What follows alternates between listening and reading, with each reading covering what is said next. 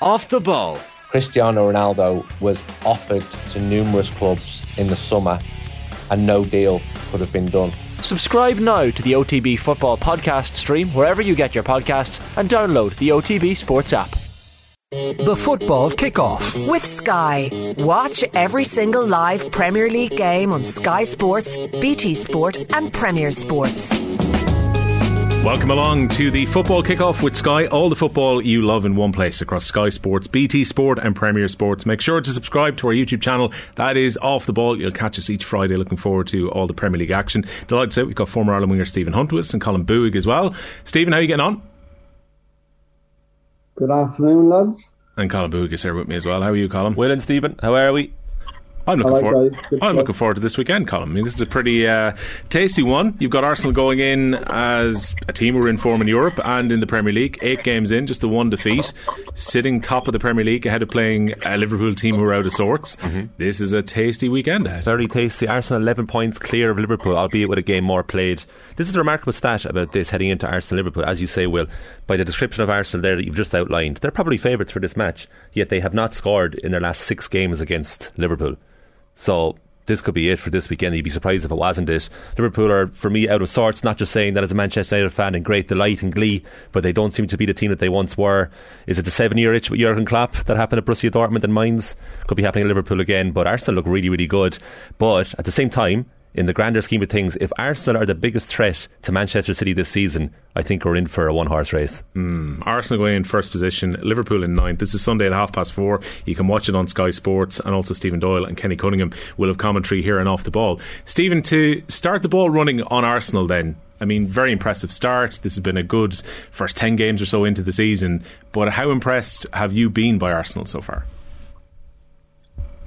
Yeah, their mental strength is the most impressive side of their game at the moment. They seem pretty relentless in terms of trying to win games. The foot is on the gas at the moment. It's just, listen, I actually think this might be the first blip in the road in terms of Liverpool might turn up of old and give them a right good hiding to a certain degree in terms of you're in the big boy league now, Arsenal, what have you got kind of thing. So listen, they're going really well, Arsenal, there's no doubt about that. They look like they can handle a bit of pressure better than what they have done over the last few years, so it'll be a great game for sure. The only blip on the copybook, Stephen, really for Arsenal so far is that game away to Manchester United at Old Trafford, where they ripped through their defence a few times during the game and Arsenal were beaten despite playing quite well in different stages of that game. Is that the fear you have against Liverpool this weekend, that they might be susceptible at the back? Yeah, I think if you look at Arsenal's team, you got a centre-back playing right back. If you're Jurgen Klopp and you go through the whole team, you go, right, okay, Ben White, right back. He's done a good job there. He's not fluent going forward, but he's been steady. But defensively, left one-on-one against a good Liverpool left winger, it could cause some problems for sure. Colin, your take on Arsenal then. I mean, you were kind of giving us the old, this might be, Liverpool coming towards an end with Jurgen Klopp. I'm paraphrasing you slightly here, so I'm going to allow you to dig yourself out of that one. But tell us about Arsenal first. I'll dig deeper there. This could be the end. I think Arsenal, they've just been really impressive purely because of Mikel Arteta. Like, I don't know, Stephen, if you watched the All or Nothing Arsenal series, but I was really, really impressed by Arteta and the way he went about his business. There's definitely a big pang of Pep Guardiola off him, understandably, but he's his own man as well. And I think when he got rid of the likes of Aubameyang and Lacazette and a couple of others, the players that he's brought in have really bought into his tactics. And I think that the reason that Arsenal have been so good so far this season is purely down to the man in charge. They're really buying into him. I personally did not think that Gabriel Jesus is as good as he is. I really thought when Arsenal signed both himself and Zinchenko from Manchester City, I remember goading Owen Shea live on air being like, sure, you're signing City rejects, how much further can you go here? And it was partially tongue-in-cheek, but I did not think that Jesus was going to be as good as he has been. Turns out him and Zinchenko weren't bad. They weren't good enough. And it just goes to show how good City were. And I think if it wasn't for a man called Erling, we'd be talking about Jesus even more, because it's not just the goals, it's his all-round play, and he's added such a huge dimension to Arsenal's final third. And I do think that come the end of the season, there's no reason that they shouldn't be the second best team in the league. I'm interested to hear Stephen thinking that this could be the weekend where they fall up. or maybe Liverpool will come back into it, but for me, I just think Arsenal are actually genuinely the better outfit at the moment. Stephen, your take on Gabriel Jesus? I mean, potentially he could be Brazil's starting striker for the World Cup next month.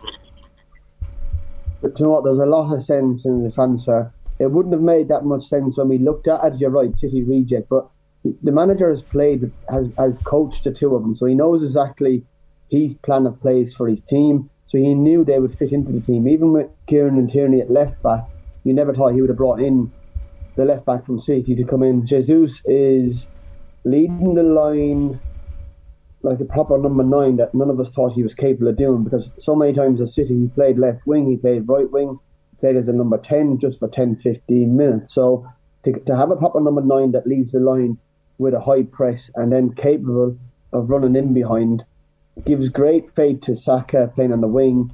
The wingers, whoever's playing left wing, is gone and left my head now, but Saka playing on the right wing can come inside, look for him, 1-2s. You're on a winner straight away when you know you have someone to connect with from a wide point of view. Obviously, being a winger, you've got someone like that that's willing to run in behind, come short, and be strong. That's his most impressive bit this year is his hold-up play. He's running people into play. He's strong. He's holding off centre backs, and he's so sharp with the ball. We always got the feeling that was the case, but when you're playing 10-15 minutes, you never get to show your complete game, and he's definitely showing it now. Yeah, Colin, there's loads of ammunition there behind. Martinelli, Odegaard, Saka setting the chances from the start of the season. So Gabriel Jesus got good support. The one I was interested in, though, we're talking about it on the show last night, and again I saw Thierry Henry's comments from the Champions League coverage, I think in the US during the week, where he's talking about Granit Xhaka and how Xhaka has turned around. Once upon a time, this is a player that Arsenal fans wanted out of the club. He was getting cards. He took off his shirt petulantly that time. Understandably didn't exactly endear himself to his own supporters. But now Granit Xhaka is showing the player that maybe we saw with Switzerland a few times. Yeah, well, he was always a fine player, a great football manager signing back in the day. Granit Xhaka, great to have in your team. And then real life, when you saw him first properly, you thought, technically there's no question about this guy, but it was always a temperament. I am absolutely shocked that he came back from that Crystal Palace incident when he's telling the fans to F off if he's going off the pitch. You can clearly see him saying that. And Stephen, you remember the Arsenal fans just booing him so loudly that it came through no matter what device you were watching on. But for me, I go back to the All or Nothing documentary again, maybe because it's fresh in the mind, but I just thought he came across so well, and I was surprised by how popular he was in the dressing room and how charming he is. And I guess he brings it up onto the pitch, and when he feels a bit loved, then you kind of see the best Xhaka. Now, 48 hours time, Xhaka straight red card for a 2-footer on Alexander-Arnold, and we're like, here we go, Granit again. But if you can kind of tame the beast within Xhaka to the modern football standards, you have a hell of a technically gifted player who seems to be an inspirational figure among younger teammates. Stephen, where are Liverpool at? This is now 2 weeks in a row. Brighton, Everton, because they didn't have a game in between because the Chelsea game was all following the passing of the Queen, so they dropped points in their last 2 games. 2 wins and 7 in the Premier League so far. Okay, they played well against Rangers midweek in the Champions League, but where are Liverpool at, Stephen? Very difficult to say. Jordan Henderson come in during the week and almost steadied the ship with a real workman-like performance, but also really observant in terms of where the play is at, where Liverpool are at, and played sometimes the basic balls that made their teammates run after it and get after them again. I'm not too sure where Liverpool are at, if I'm honest with you. I do expect a big performance, and I do expect them to go back to the 4-3-3 formation away from home. I think Rangers it's almost like just do enough to win this game, because they're not good enough to hurt us if we can keep a clean sheet. So very difficult to get anything out of that. What I would say is that he is trying to rally him. He maybe tried something different just to refresh their brains during the week for the 4-4-2 formation. But I do expect a big performance from Liverpool, and I expect to be a lot of goals in the game, and I think Liverpool will come out on top. Stephen, do you think Jurgen Klopp will build another great Liverpool side? Do you know what? He's done so remarkably well the last 4 or 5 years, 7 years now, to be honest with you, in terms of building teams. He didn't exactly catch fire straight away when he first come. You look at Diaz left wing, he is wonderful to watch and he is very skillful. Will he get you 15-20 goals? Is Firmino capable of scoring 15-20 goals? He looks like he's got a bit between his teeth and he's on it at the moment. So I think he'll have a successful season. Salah at the moment is proving why not to give people new contracts sometimes. So he needs to find his feet again. I do expect him actually to target the left back of Arsenal and go after him defensively. I think attacking wise he's very good, but defensively in between the lines. I don't think he defends his box very well. So I do think Liverpool will get joy from wide areas on Sunday, and cause problems. Yeah, I wonder how much this is down to FSG as well, Colin. I was chatting to Alan Quinlan, not just former Ireland and Munster rugby player, but a massive Liverpool fan on the way out of the office this morning. And Quinny was making a point that it was Liverpool's midfield has been crying out for investment for 2 or 3 years. FSG held off. Okay, they gave over quite a bit of money for Darwin Núñez, but some of that was funded by Sadio Mane leaving. That in many ways they should have given Klopp the money to reinvest into midfield, and then Liverpool wouldn't have the issues they have right now. Yeah, totally. I mean, I said it to another resident OTB fan, and Phil Egan. Remember, we were doing our pre-season preview unofficially in the office, and I said to Phil Stephen, I said, I'm not so sure about Liverpool this season. Half kind of goading him just to see if Phil would react, but he completely agreed, and Phil nailed it. He said the midfield hasn't been replenished. It's just not fresh enough, especially to deal with the rivals. And look, there's a big talk of Jude Bellingham arriving in the summer of 2023, and maybe that will kind of rejuvenate and re-energise Liverpool's midfield, but I think that might be a bit too late. And I'm not sure what Jurgen Klopp's status will be then. Can you imagine what the transfer market competition is going to be to get you Bellingham as well? Totally. Madrid will want him. Definitely, I think Man City will want him too. It's going to be very difficult for Liverpool to sign him. Yeah, unless he's mad into Liverpool and he's a Birmingham lad. I don't think he's going to choose Liverpool over other clubs that you've just mentioned. Why would he not go to Man City if Pep's saying I want you in my midfield, and you're going to be supporting your old buddy up front? Why wouldn't he do that?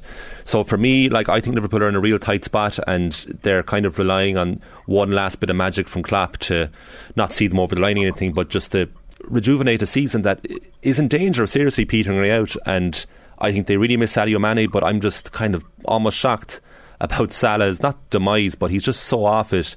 And Stephen might be right, a new contract, equals lessening motivation sometimes. Maybe that's the case of Salah. That is a big game of the weekend. That's 4:30 on Sunday on Sky Sports. Now the late kick-off, very unusual one, because this was BT's pick for the weekend and was pushed back because Manchester United were in Nicosia last night in the Europa League. So 7pm start, BT Sport on Sunday is Everton against Manchester United at Goodison Park. Again, Stephen, when it comes to Manchester United, John Giles last night said that they were horrific last week. He said they were so disappointing in their application within the game against Manchester City in the Manchester Derby. They had to eke it out a bit against Neil Lennon's side last night in Europe. Do we expect a response from Manchester United when they go out in the pitch at Goodison? Yeah, I think going to Goodison at the moment is not an easy thing. Frank Lampard has got a bit of momentum and a couple of back-to-back wins, but for me, United should go there and win the game. I went live to watch them versus West Ham when they beat West Ham. They weren't exactly fluent. They're missing some players, but United had to start on the front foot and show the form they had before the Man City game, and then I think they will actually win the game quite comfortably in the end. I think it comes Sunday 7:00. Did you say a random time for the game? But I'm quite happy with that because I'll be travelling back from London. I'm going to West Ham, so I should get back in time for that and sit down to a Sunday evening game, which would be nice. So, listen, I think United will win the game. I think Rashford has got a World Cup to play for. Sancho's got a World Cup to play for. There's a lot of motivation in the next 6 weeks for some of their bigger players, and they need to turn up. If they don't turn up, they won't be on the plane. So I know what it's like sometimes. If you're injury free and you have something to look forward to 6-7 weeks ahead, then you pull your finger out and produce. And both of them need to score goals and assists to be on the plane. Colin, are we going to get to see Casemiro? He played in Europe last night, so did Cristiano. Surely. Does that mean he actually plays? Lads, if he doesn't play now, he's going to go into the office and be like, why did I'm still in my probation for 6 months, can I just leave with a 1 week notice and go back to Madrid, because it's a waste of time for him otherwise. Huh? Well, I put my medals on the table. Yeah, totally. Yeah. Now, having said that, right, he should be playing. He should be playing as much as possible to get him up to speed, and we get the benefit of Casemiro. I think he's been quite poor in the bit I've seen of him. I think his passing is massively underwhelming. It's not why he was signed. In both, no, but I mean, but he kept the ball, and he wouldn't be playing in Madrid midfield if he can't keep the ball. But it's his short and especially his long term, his lack of accuracy in his long range passing is startling for that level. But obviously, like you say, he's there for his defensive qualities. We have to start seeing him regularly, because I don't think you're going to get the benefit from Casemiro if you just bring him on for cameos. It is pointless. Now look, it's very early days in the grand scheme of things. What are we, early October? This could all change. In a month's time we'll be talking about. I presume the reason, Colin, that Malacia and Anthony were able to go directly into the team is because they knew Ten Hag's way of playing football. And they were fit. Yeah. They were fit. I Anthony think hadn't trained for a couple of weeks. he seems really sharp to me, and Casemiro doesn't seem fit at all to me when he comes on. Like, he is breathing heavily. Like, I was watching him last night in the Europa League, like, struggling at times, seriously struggling. But the only way you get that out of your system is by playing games, so they're going to have to throw him in. I don't see any reason why you wouldn't play him. Like, McTominay's fine. He gets a lot of criticism. McTominay gives you his all. Like, you can't criticise someone who does that. But we got to start seeing more of Casemiro. And then actually suddenly, speaking of midfields, you actually have a really exciting trio with Eriksen and Fernandes ahead of Casemiro. And if that gels, like, that's one of the better midfields in the Premier League. And that's exciting. Yeah, has to fit together though. Everton, Stephen, what do you think of them? From the manager's point of view, when he come in and when he signed Casemiro, they were very much in disarray, right? Yeah. And for a manager to have a real good pro and a real winner in the books, you would pay a lot of money for. Now, I think they paid over the odds for him, for sure, but I think they needed somebody off the pitch to be a real leader Monday to Friday, where the real work is done before a Saturday to get the best out of it. So I can imagine him putting his arm around McTominay, going, well played, lad, very good, supporting him. Obviously, the likes of Eriksen as well doesn't need support, his experience enough, but you'd pay a lot of money to have a real good sort in your dressing room, and it looks that's the case, because he's not playing as much, but I think Monday to Friday he's had a big impact in the squad. Well, don't forget, all the football you want each weekend is with thanks to Sky. It is available across Sky Sports, BT Sport, and also on Premier Sports. We might talk about the Premier Sports game column from Saturday, because Man City have got that opportunity to put a bit of pressure onto Arsenal by winning against Southampton. But we can't start anywhere else but Erling Haaland. 19 goals, 12 games, ripping it up, consecutive hat-tricks. I mean, there's not a whole lot more we can really say about the brilliance that we've seen so far. But again, he was rested midweek to have him ready to take on Gavin Bazunu and Southampton this weekend. He was rested with 2 goals scored, came off at half time. Like, he's like a 15-year-old playing an under 12 level, and it's like the only hope we have with Haaland is that he himself gets bored of scoring goals and he wants to move on to something else and do something else, and like maybe he can hook up with there Stephen and get a job somewhere else, like, and maybe move into the world of acting or something else, because like Jar pointed out a few weeks ago, right? He's like, the future for Haaland could be Hollywood, and we all kind of laughed. And then when the laughter subsided, we were like, actually, I could see that. He'll be like The Rock. He'll be like Dwayne The Rock Johnson, because it's not fair, Will. His talent it's unfair for competition. Like, this guy has everything. It's like when you create a player in FIFA and give his stats 99 out of 100. He's just so far ahead of anyone else. And like, God love Gavin Bazunu this weekend.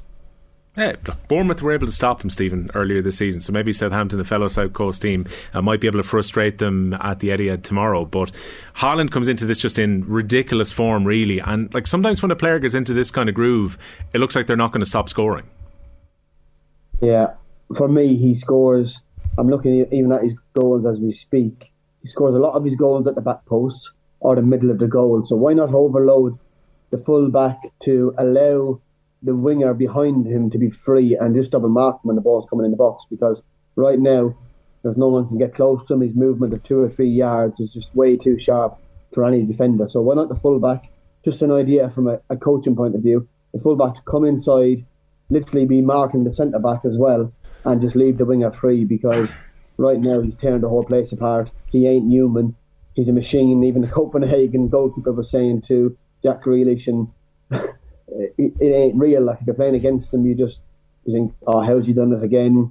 How's it us? And then you're all hoping that from being an ex-Premier League player, you're going, right, come on lads, let's be the first to keep him out. But it's impossible at the moment, and he seems to have the knack to be in the right place, right time. And I think, Stephen, what like the real fear is that he's lifting everyone else's games around him too. So you have someone like Kevin De Bruyne or Bernardo Silva who have even more confidence in their final ball, knowing that if they put this anywhere close related to the right area, this guy's going to get onto it. And they know as well that defensive opposition are aware that if this ball is in any way loose or way out of my control, Haaland's going to pounce. Like, is there any, for you, weakness in this Manchester City side that first of all Southampton can target, and then wider, what can other teams do to combat this City dominance?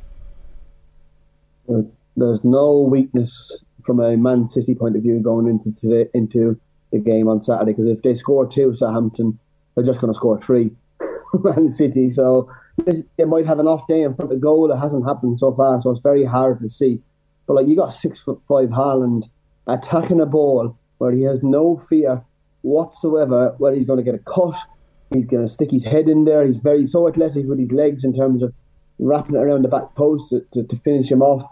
There's no real weakness. Maybe the right back area with Kyle Walker being injured and the young boy coming in during the week, but you expect him just to win the game by scoring goals and not knowing that if they do concede two, which they might do, because you never know, Man City have the capacity to leak a few goals every now and again, and I don't think Nathan Aké is the best centre half to mark players either, so they'll have a chance, Southampton, for sure. Surely that's it, central defence, isn't it? I mean, they're not absolutely brilliant at the back. No, but they protect themselves so well, though, Colin. I know. I'm just clutching here, lads. They can just score goals, lads, whenever they want at the moment. It's on tap, and if they need 4 goals, they'll score 4 goals to beat them. So maybe both teams to score, actually, probably a good bet for encouraging that. 3 o'clock kickoff, that one. Premier Sports, Man City against Southampton. First live game of the weekend. After that, you've got Sky Sports for Brighton against Tottenham, which is the tea time game at 5:30 on Saturday. Tottenham look a little bit out of sorts at the moment, Colin. Didn't play well in the North London derby last week. Were held to a draw by Eintracht Frankfurt midweek in the Champions League. And they go to a Brighton team who maybe will feel a little bit unlucky not to have got more than 1 point from Liverpool last week. They were fantastic at Anfield. Really brilliant. Trossard and co. De Zerbi started fantastically well there. Probably deserved 3 points. I think Klopp even admitted so that they were lucky to get a draw. And it's a great time to play Spurs because it's so fascinating with Antonio Conte, and it's the theme of the conversation this morning is going back to these powerful managers. But Conte seemingly got everything he wanted in the summer, every player, and was given a load of money to spend. And it seems like everybody's buying into him like they weren't with Nuno a year ago. And yet they're in the stickies batch where they're actually not that attractive to watch. And I do wonder, maybe this is premature to say, but how long more this will go on for before Conte comes out with the Burnley last season and says post-match, like, I don't know how to get more out of this team. And I think you're constantly on a slippery slope with Conte's commitment to your club because he's a genius, but he's always one eye out the door. And I think Spurs would be desperate to perform in order to keep Conte because he's drilled this level of fitness into them which is supreme. That's why we're not seeing Matt Doherty in the team. He's not fit enough to play, according to Conte. But what they are lacking is a bit of spark, and it's the lack of creativity and ruthlessness up front, which if I was a Spurs fan I'd be a bit concerned with, and if I was a Brighton supporter going into this weekend I'd be fully confident of getting at least a point out of this game, probably more. Stephen, why is the spark missing for Spurs then? Oh lads, you're jumping on the bandwagon. I'm okay to disagree with you, right? By all means, please, do. Yeah, I think Spurs are fine. You go back to Leicester, they scored 6 goals at home only 2 or 3 games ago, and were very efficient in front of goal. Yes, they got beat by Arsenal on the day. They had an off day. They're lying 3rd place, 4 points behind Arsenal, the greatest rival who they lost to last week. I don't think there's any real panic within the camp. I wouldn't expect it to be from Conte being the experienced manager. I think Richarlison needs to score more goals. Kulusevski needs to score more goals. Son hasn't had the best of form, but I still think with his work rate and attitude will come back to Harry Kane passing him in, slide him in for more goals. So I think Richarlison has upset the balance of the team, I would say, in terms of he's very floaty. He doesn't stick to the right wing, left wing. He's very hard to pin down. So that makes Harry Kane's game a little bit more floatier for him. So, but I do think they're fine. Arsenal, obviously Tottenham is going to get criticised for the manner of defeat and the sending off. Just on the Matt Doherty thing, I don't think Matt Doherty's been in better shape in all his life. He looks slim, he looks ready to rock. He just needs the game match fitness, in my opinion, to get up to speed. And he might get that now because, listen, Conte didn't want to lose him in the transfer window. I know that for a fact. And he's got a good relationship with Harry Kane. He's got a good relationship with Dyer. That will tell you that they're good pros and they're good around the place. So don't panic, Spurs fans. I think they're good to go. Just on Matt Doherty, do we reckon at this stage, Stephen, he is going to come into the team for the next couple of games now with the suspension for Emerson? Because there is that option to play Perisic over there either. Yes, there's an option to pay Perisic, there's an option to pay Jed Spence, who obviously they signed for a few quid. But I think he'll have to be loyal to Matt in terms of, I actually don't think he's done that bad for him. I think he's done all right for him. So I think he will pick Matt Doherty to play in these games, definitely the next one, and then see how they go from there. So listen, I think he's okay, Matt. I think he needs to get himself going to the level that he's happy with. But one thing I do know about Matt, he's not stupid. He's a very intelligent footballer and he knows he can play better. He'll tell you himself. So I'm looking forward to the games. It's probably one of the closest games of the weekend for sure. Stephen, what have you made of Brighton? Because obviously a lot of the praise for the way that Brighton had started the season went towards Graham Potter. People wondered, after Potter had moved to Chelsea, new management team comes in, how are they going to get on going to Anfield? I thought they were very good last week. Are we now coming to terms with the fact that Brighton are actually quite a good side and this wasn't just a bit of a freak start to the season? Listen, I think the new manager obviously coming in will have a big impact, a big kick initially from the start. Over a longer period of time, will the new manager be judged? I think he's come with a very good reputation. All you can do with Brighton is judge him on their previous business. And for the last 3 or 4 years, they haven't got many things wrong in terms of recruitment, in terms of the managers. They've made a tough decision to get rid of Chris Hughton at the time. They weren't in the relegation zone or anything, if I'm right in saying. They were just hovering. And they brought in Potter, who at the time all seemed a bit bonkers in his way of management, but I know for a fact that their recruitment, I've got one of their brightest young players there, and they're ahead of the game in terms of recruitment. They're on the ball with players. They're efficient. One of my players choose to go there instead of Man United, Arsenal, Barcelona. So that will tell you where they're at and how they see young players and how they develop them. So he's in a good place. The new manager, he's coming into a good setup. He is expansive in his way of playing as well, which obviously they have been. So it fits the bill. All right, the other TV game that we have is Sunday afternoon. You can listen to it here on OTB as well. Brian Kerr is going to be alongside Nathan Murphy for Crystal Palace against Leeds, but it's also available on Sky Sports, 2 p.m. on Sunday. Colin Buick, how's Palace against Leeds going to go?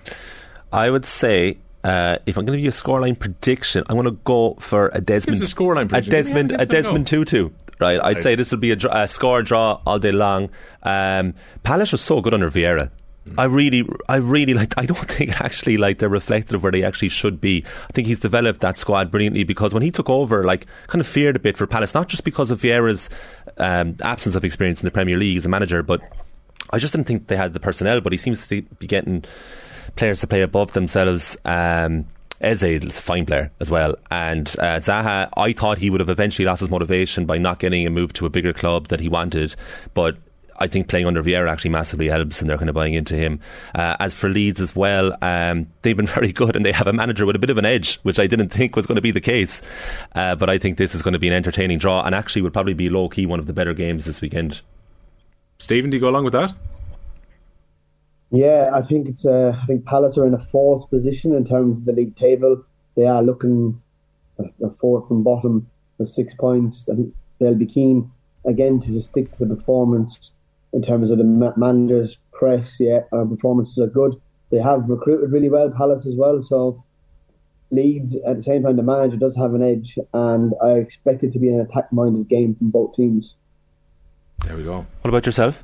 Prediction? Yeah, I think there's going to be goals in this one. I think of all the games we've talked about right now, I mean, I think there'll be goals in Arsenal against Liverpool as well, but Sunday might be a bit of a goal fest across the board. I think this one will definitely have goals in at both ends. I like Palace at home particularly. I think they're really, really good. Even thinking about the game they lost against Arsenal at the start of the season, they played really well, and the scoreline maybe wasn't reflective. They got beaten by a couple of goals, but Palace are they're very, very good at teams who take it at them as well, and they're very good at counter-attacking. So, have you gone to Sellers Park ever? No, it's one of those grounds I want to go to. Is it a good one to play in, Steve? Yeah.